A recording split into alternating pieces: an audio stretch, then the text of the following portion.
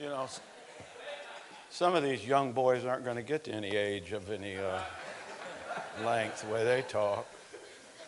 I appreciate that good advertisement for the Baptist Bread, my daily devotional back there. I appreciate it very much. It's a blessing to be here, and I thank God for the opportunity. I don't think Brother Barnes that preached yesterday knows the difference between a morning sermon and an evening sermon. Because that was a good sermon. That was a night sermon to me. But I'm just going to give you a morning thought, and it won't be, I don't think it'll be real preaching. I want you to look in your book, if you would, to 1 Samuel chapter 20. This message, and I will not go into any detail, was born out of two of the most cataclysmic experiences of my ministry. Not my family necessarily, but out of ministry. And I hope it'll be a help to you brethren that are here this morning. And like the precious ladies just got done singing about old time religion, you know, in the olden days, you could get through to men's hearts. But now it's almost impossible to get folks' attention. There's so much distraction, and there's people in this room right now with a phone in your hand, and you're looking at the news or something else right now. It's just the way it goes. And I appreciate, he's talking about being here. I'm going to go home this afternoon and take a nap. I'm not staying for the afternoon. But, you can't get too much church, too much Bible. It's not going to happen. Too much good singing. That's not going to happen. Our forefathers, they spent more time getting to church than we're willing to stay in church. Ride a horse and buggy or walk miles to the house of God. 1 Samuel chapter 20, we'll begin our reading in verse number 18. Then Jonathan said to David, "Tomorrow is the new moon, and thou shalt be missed, because thy seat will be empty. And when thou hast stayed 3 days, then thou shalt go down quickly and come to the place where thou didst hide thyself when the business was in hand, and shalt remain by the stone Ezel. And I will shoot 3 arrows on the side thereof, as though I shot at a mark. And behold, I will send a lad, saying, Go find out the arrows. If I expressly say unto the lad, Behold, the arrows are on this side of thee, take them, then come thou. For there is peace to thee, and no hurt, as the Lord liveth. But if I say thus unto the young man, Behold, the arrows are beyond thee, go thy way, for the Lord hath sent thee away." Then I want you to look down to verse 30 just to conserve a little bit of time. Saul, he confronts Jonathan about where David was, and he was upset, and he talks bad even about Jonathan's mother. And get down to verse 35. And it came to pass in the morning that Jonathan went out into the field at the time appointed with David, and a little lad with him. And he said unto his lad, Run, find out now the arrows which I shoot. And as the lad ran, he shot an arrow beyond him. When the lad was come to the place of the arrow which Jonathan had shot, Jonathan cried after the lad and said, Is not the arrow beyond thee? And Jonathan cried after the lad, Make speed, haste, stay not. And Jonathan's lad gathered up the arrows and came to his master. But the lad knew not anything. Only Jonathan and David knew the matter. And Jonathan gave his artillery unto his lad and said unto him, Go, carry them to the city. And as soon as the lad was gone, David arose out of a place toward the south and fell on his face to the ground, and bowed himself 3 times. And they kissed one another. and wept with another until David exceeded. Jonathan said to David, "Go in peace.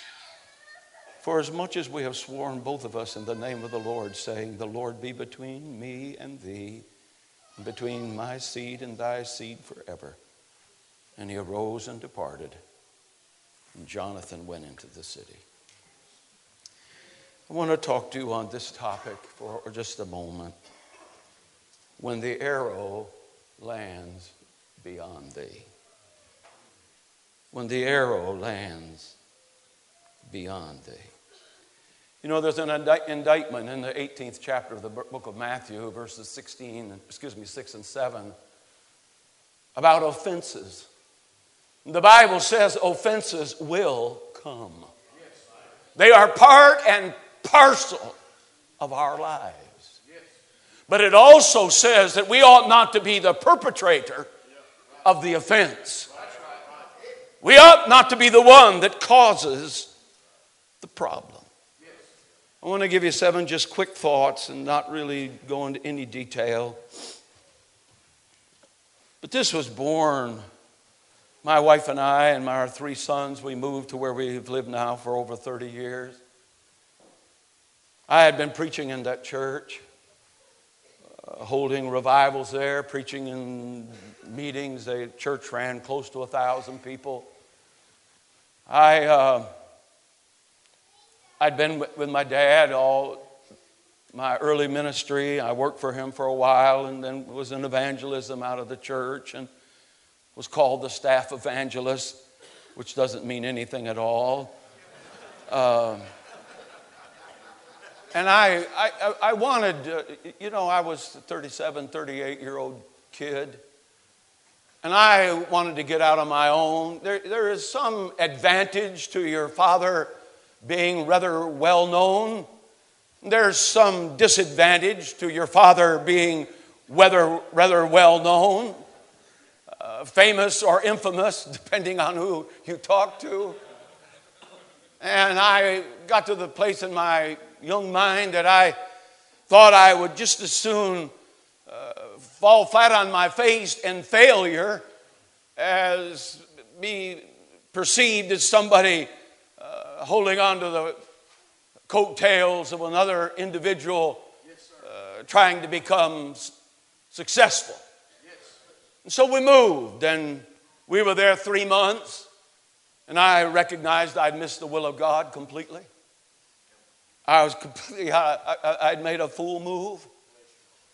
But I was young, and I had made the move, and I had put my kids in the Christian school, and I had tied myself, and I bought a home, and I didn't want to admit that I was a fool. I didn't want to admit that I'd made a mistake. I didn't want to admit that I had missed the will of God in my life. So just bulldozed through it for a while.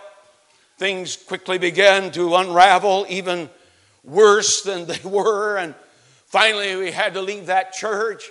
You know, when the pastor stands up, and I was there, this is not hearsay, and says you women can dress any way you want to, it doesn't matter anymore. I'm not going to that church. And I walked out and I was gone. And they tried to get me back. The pastor even tried to get my wife to come back and not me, which I thought was a rather unethical move on his part. Can you imagine a man saying, now, Mrs. Green, you can come back. Tim's not, but we want you. Exactly right, whoever said that. I'm going to put that in my notes. Wicked.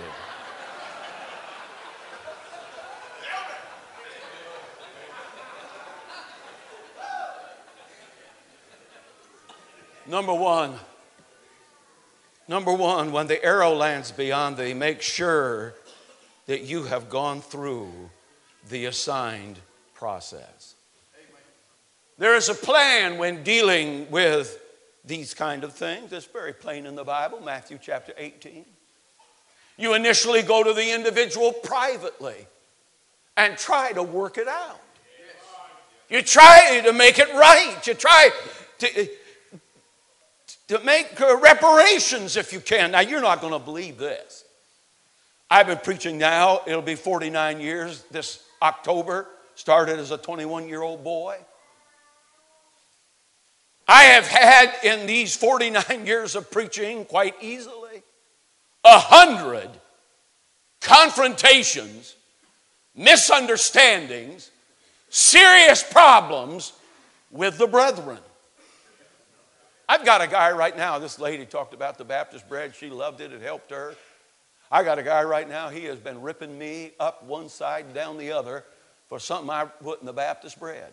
I've had more people write about that particular article that they enjoyed it, but this guy thinks I'm a heretic out of the pits of hell. I don't waste any time anymore with critics. I don't respond to them. I went to college at Dr. Malone's school. Dr. Malone, he said, now, Paul knew how to be abased and Paul knew how to abound.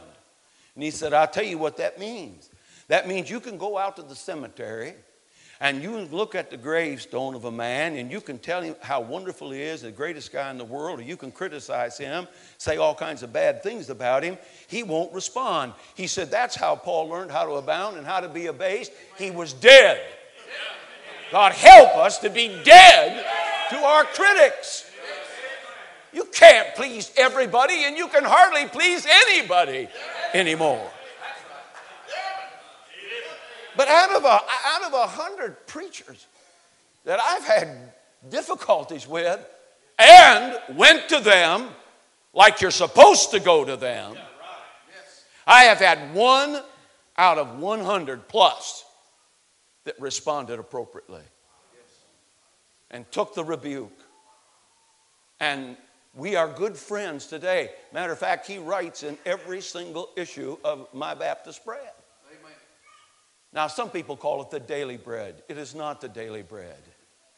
The difference between the daily bread and the Baptist bread is the Baptist bread has peanut butter and jelly on it. And we believe the King James Bible is the Word of God. 1 out of 100 plus that I had to confront because of something stupid he did. I don't do this as much anymore as I used to because I'm old, but we're to go privately. Then in a church situation, you go plurally, 1 or 2. You take somebody with you to try to get it worked out, and then you may have to go publicly sometime. But make sure in dealing with situations when the arrow is shot way beyond you and the relationship seems to be not able to be mended at all, make sure you go through the process. Number 2, review the good. Review the good that was in the relationship that is no more. Try to dwell on that exclusively. Try to remember David. Remember Goliath. David, remember the friendship that you and I had and the love that exceeded the love of women. These two men, these two great men. Be careful you don't quit having friends. Don't put yourself on an island of isolation. There's an old poem written by the most famous poet, I suppose, most prolific poet, I would suppose, in all the world, a guy named Anonymous. I'll just give you one stanza. I trusted many a friend that failed and left me to weep alone. But I found enough of my friends true blue that I'm just going to keep trusting on. I'm not going to stop having friends because of other friends that were less than friends. Excuse me. I think this third thought is so vital. Look at verse 39. But the lad knew not anything. try to keep innocent parties out of it. If I have an offense with this brother and this brother doesn't know anything about it, I have no business going to him and saying, I don't like this guy. He's really a bad guy. You're thunder. You're great. You ought to get rid of. Don't have him for your friend. I call that being a sandbox saint. We got preachers today that act like teenage girls. They act like junior high school girls. If you like him, I don't like you. If you preach for him, you can't preach for me. God, help us.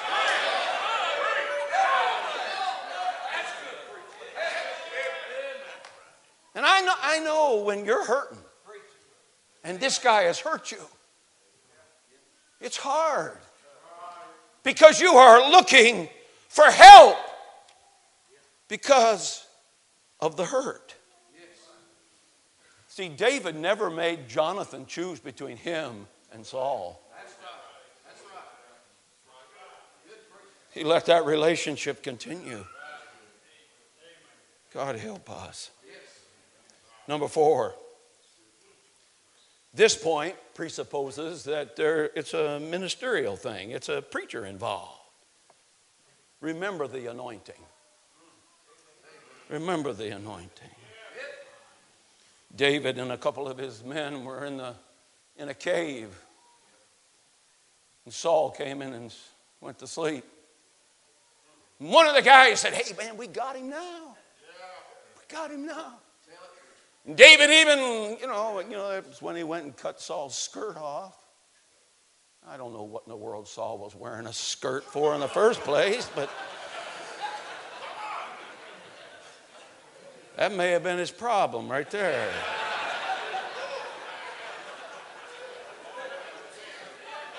He was one of the original transgenders.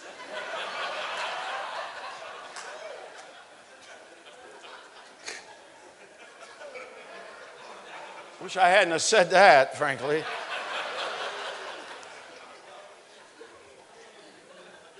Chapter 26 is another story, Saul, really the entire camp of the Israelites, they were in a deep sleep. Seems like God got involved and gave them, instead of, one capful of NyQuil, they drank the whole bottle. That'll put you to sleep. They were in a deep sleep. And Abishai, he said in this case, he said, we got him now. Yes. But he went down, they got the cruse, and they got the spear and came back. And then David hollered out and awakened him. And that's, I think, in chapter 26 and verse 21, when Saul realized that David was more charactered than he was. It's a staggering thing when you realize that your enemy has more nobility than you have. When the guy that you can't get along with, he is more right with God than you are.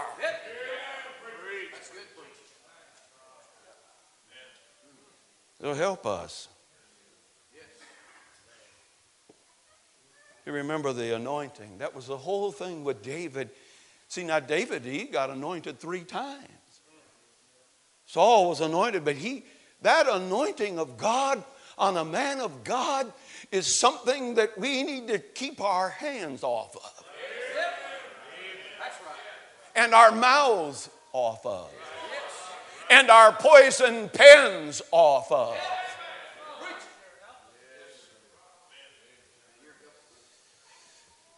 David carried this thing so far, this anointing thing. When Saul and his 3 sons were killed, and the messenger came back, with the crown and the bracelets. Saul wore bracelets too. He had a bigger problem than... God help us.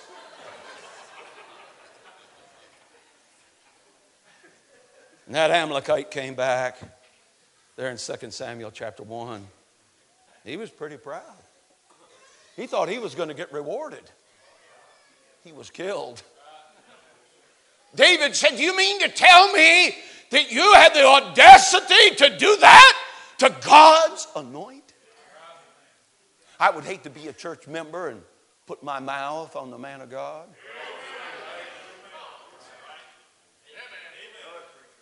Cause problems for the preacher. Be careful who you take counsel from, number 5. Be careful who you take. See, you know the guys that know how to wield the swords. You know the guys with the mean mouths. You know the guy that you can go to and he will help you destroy your perceived enemy. You know who he is. I know who he is. You know the killers. You've heard them preach.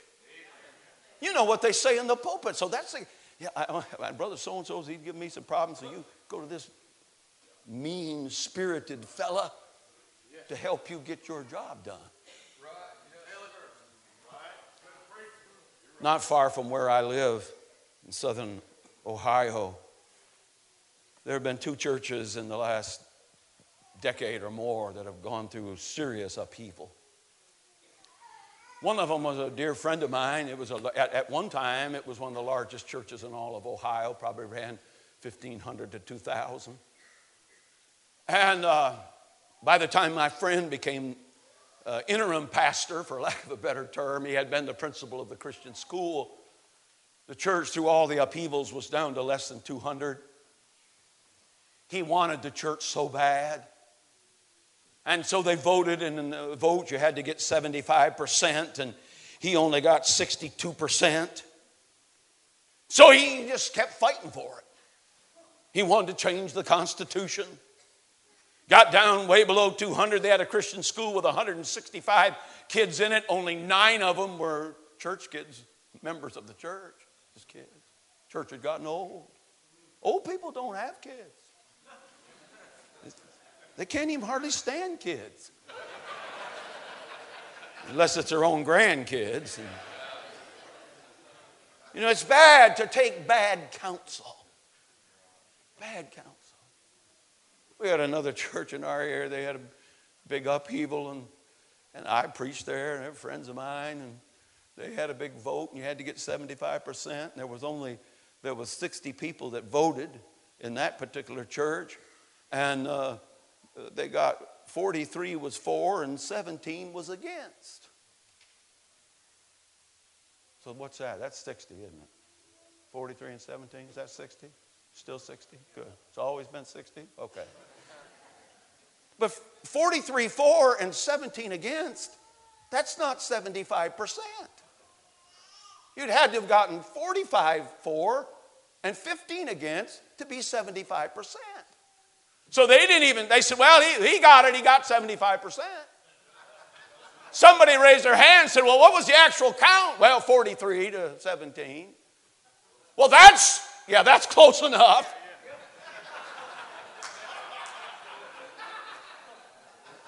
So they said, we'll have another vote. But what we're going to vote on now, we are voting you 17 out. So they voted those 17 people out. The guy got unanimous the next time. Today, the church does not exist at all. It's gone. Families tore up. Ministries gone. Bad counsel.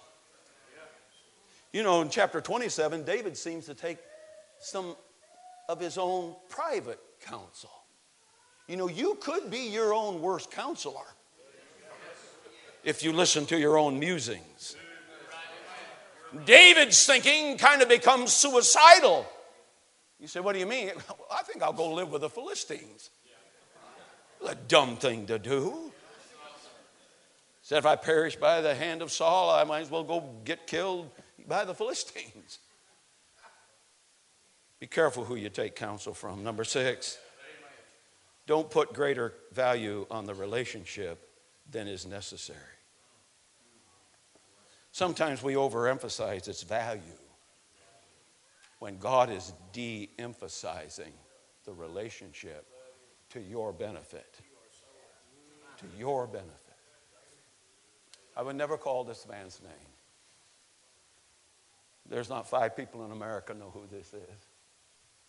I've told a few of my intimate friends over the years. I wish I hadn't. I had a man call me, a very famous minister. If I called his name, everybody in this building would know who you would know him, and most of you have probably heard him preach. He called me one day, and I had been preaching in a particular state out west a lot. And he was going there on vacation. And he called me on the phone. He said, Tim, you've been in such and such. I won't even call the city. And I said, yeah. He said, you preach for? I said, yeah, I preach for 3 different churches out there. He said, I'm going there on vacation. You think you could find me someplace where I could preach on Sunday? I said, yeah, I could. But I tell you, brother, I'm in a real tight. I said, now my brother John's here, and he knows how much this means to me. It was like November 13th. Deer season in Michigan opens the 15th. I said, brother, I'm leaving today to go deer hunting in Michigan. And I said, I'll make a couple calls. You can call me. I'll get the information where you can go speak. I'll leave it with my wife. You can call Sandy. This was way back before cell phones or anything. And so I said, you can talk to her. I got him a couple of places. I took off.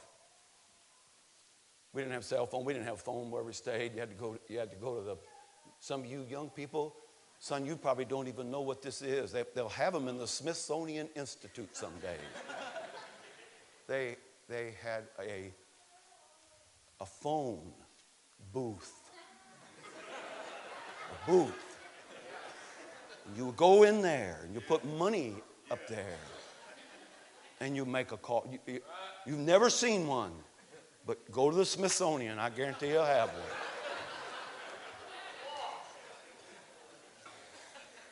one. We deer hunted on the 15th all day. I don't think we got a deer that year or that day. I don't think I did. I don't remember.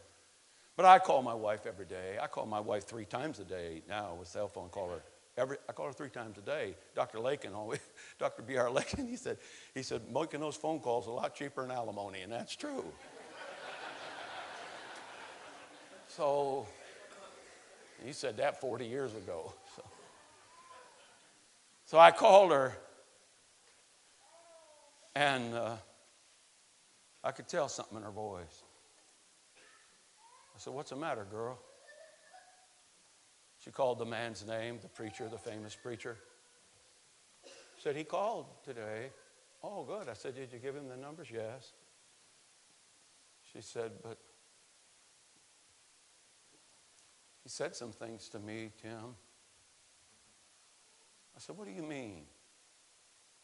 He told me how beautiful I was.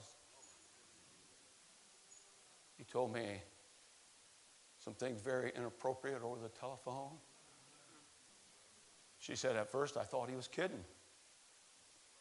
But then I realized he was making a pass at me. He was inviting me with what he'd imagined. What do you do? We finally communicated. We were good friends. We preached in big meetings. I mean, big meetings. All over this country. For probably 15, 20 years. And now, he's making a pass at my wife. See, God sometimes de-emphasizes that relationship to your benefit. Because he's gone another way. He's gone down a lot different path. He's not interested in old-time religion anymore. We overestimate the importance of the friendship. Sometimes it's because we want to climb the ladder of success. You can climb the ladder of success and find out that ladder is leaning on the wrong building and you're going the wrong way. A lot of times when you pull back that curtain and there is that Wizard of Oz that you thought was so wonderful, he's just a tiny little man with bad motives.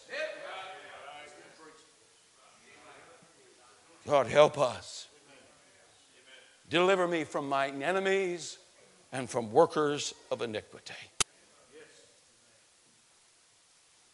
Last thought. Don't lose control over the part that you have control over. There comes a time in life when the arrow is shot beyond you in some relationships. It's okay. Nothing you can do about it. I'm a big Oswald Chambers fan. Read everything he wrote more than once.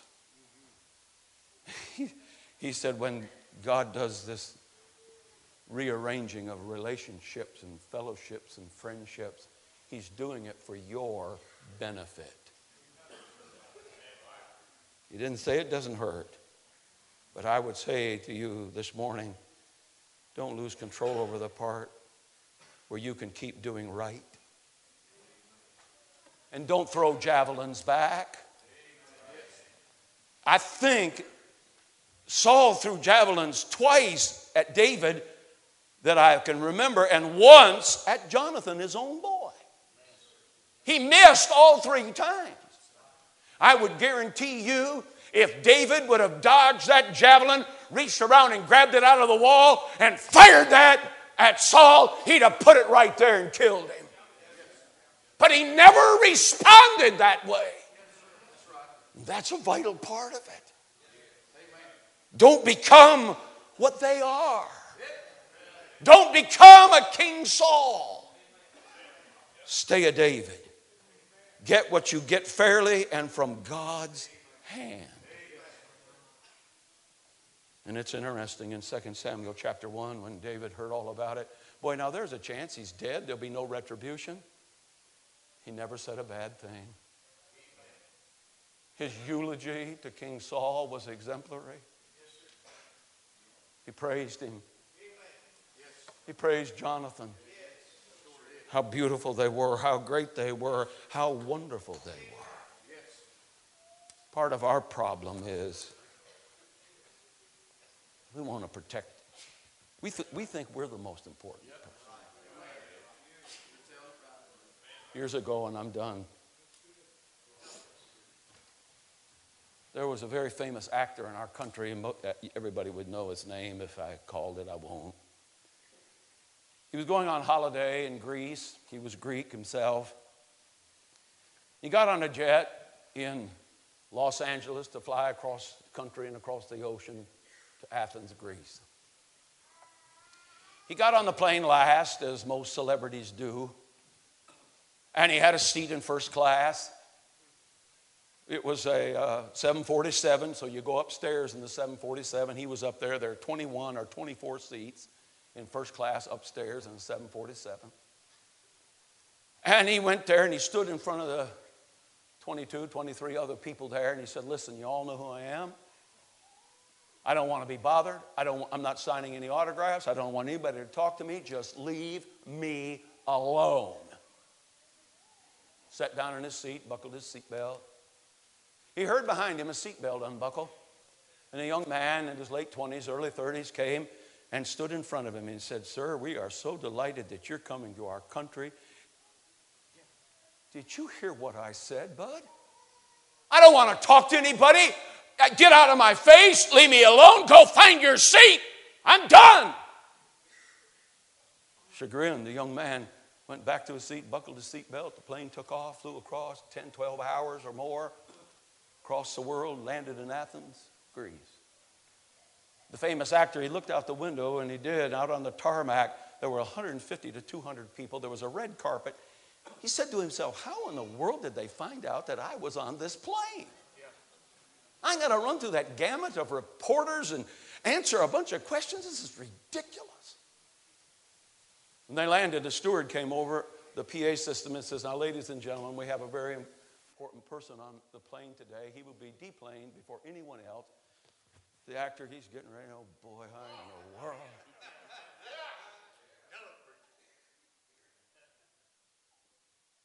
And over the PA system, the steward said, the crown prince of Greece is on the plane today. And he will be deplaned before anyone else will be removed. Seatbelt unbuckled behind him. 29 or 30-year-old young man came. He stopped in front of the famous actor and said, "We really are glad you're here."